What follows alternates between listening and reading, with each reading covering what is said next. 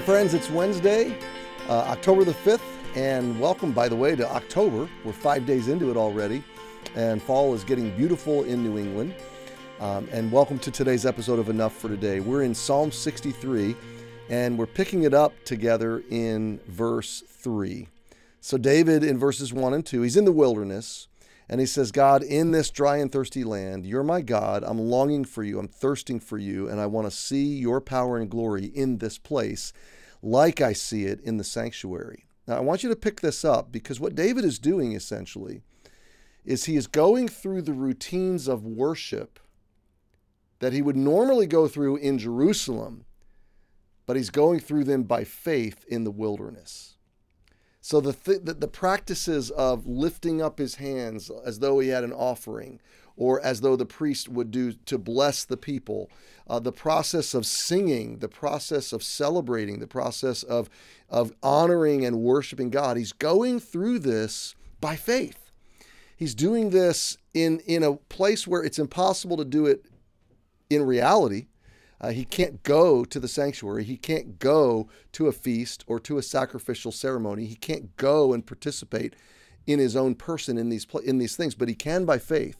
And so he pulls aside alone with God, and he seeks God, and he worships God. And his faith is real and personal and intimate. So he's longing to see God's power and glory in his dark place. So we pick it up in verse 3 today, where David says, because thy loving kindness is better than life, my lips shall praise thee. Thus will I bless thee while I live. I will lift up my hands in thy name. So let's go back to verse 3. Because thy loving kindness is better than life. So David realizes, God, if I could get a taste, if I could get a drink of your power and your glory, if I could experience your loving kindness in this wilderness, it's better than healing. It's better than deliverance. It's better than an extended life. It's better than life itself. Now, this is where David, he gets it. God is the source of life itself. He's the source of joy. He's the source of health. He's the source of wholeness and flourishing and pleasure and delight and fullness in the greatest, most wonderful sense of it all. I've occasionally talked to people that they're not looking forward to heaven because, my friend or relative isn't going to be there, or my pet's not going to be, they surmise. They don't really know. They just surmise that heaven couldn't be as good as their best ideal situation on earth. But what they're not realizing is that the God of creation created their desires in their heart and gave them the experiences of earth, whether that's human love or the good taste of food, or the sweet peace of sleep, or the joy of physical intimacy in marriage, or the wholeness and joy of family relationships, or on and on we could go with personal earthly experiences. All of these, friends, are just they're appetizers from the hand of God and the heart of God for absolute fullness. And all of it comes from him. All of it they're all little arrows that point back to his goodness. And that when we're with him and when we taste his loving kindness, all of our desires get filled up. All of our experience of life rises to its absolute fullest. So in the presence of God, you will lack nothing. You will miss nothing. You will long for nothing.